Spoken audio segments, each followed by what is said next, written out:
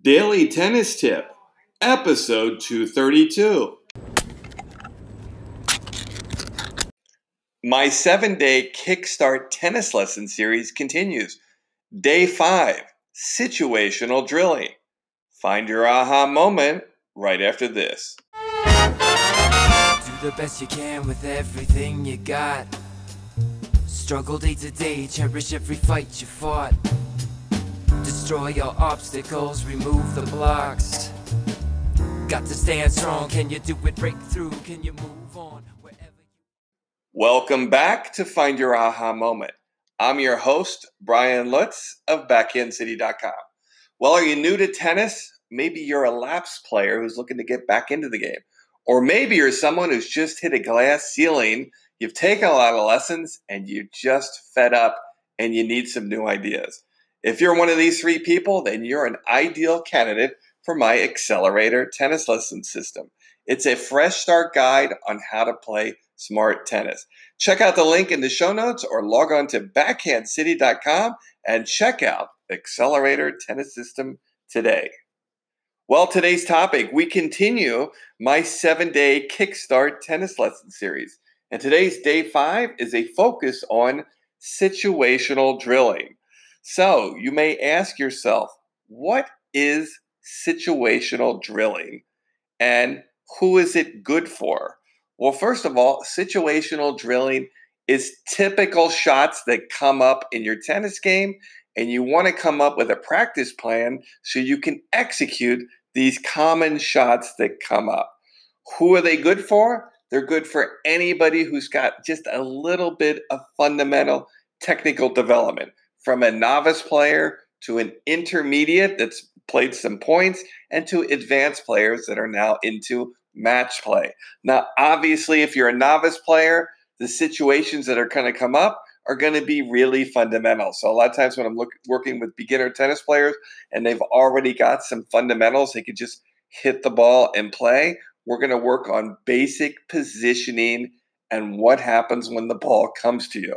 As we get more to an intermediate or advanced level, we're going to work on things like what to do when somebody hits a second serve. Where should you hit it? Where should you position yourself? And where should you be hitting the ball? And we'll just replicate that over and over and just begin to stack shot sequences on top of each other. I also do it a lot when people hit in first serves. Because if you hit a good first serve, there's very common shots that come back, and you need to be disciplined and rehearse the situation over and over so you know what direction to take next with the ball. So you can see these are beneficial because you're going to be rehearsing over and over the most common situations that come up. And then when they do arise, they'll just be natural reflexes. So you'll just know what to do. You won't overthink it. And the number one benefit of situational drilling is you won't try low percentage shots. And a lot of times I call these TV shots. Shots you saw watching ESPN or the pros hit on Tennis Channel or stuff you saw on YouTube. I know especially with intermediate to advanced players, everyone's trying these TV shots and they can get into a lot of trouble quickly because you're going to remember the one that you hit and you sizzled at 75 miles an hour, and you're not going to remember the ones that go into the net and end up losing your points.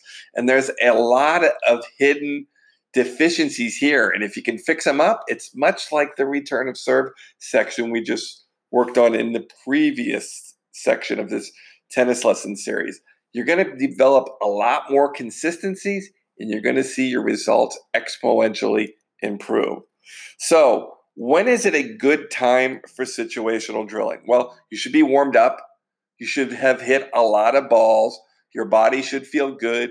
You should probably at least wait 30, 35, 40 minutes before you get into situational drilling. Because if you're not warmed up and you haven't had a good base to hit off of, it's going to be frustrating if you're missing a lot and you're not able to execute the technique because you didn't warm up properly.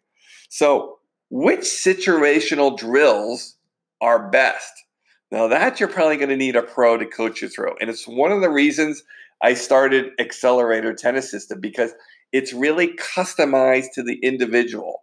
Once you sign up, just like in my in-person lessons, same with my online lessons, we're going to go over the things that are popping up, the situations that are causing you problems, and we're going to rehearse these over and over till you get them right. When it's in person, I'm there for you. When it's online, you're going to send me the footage.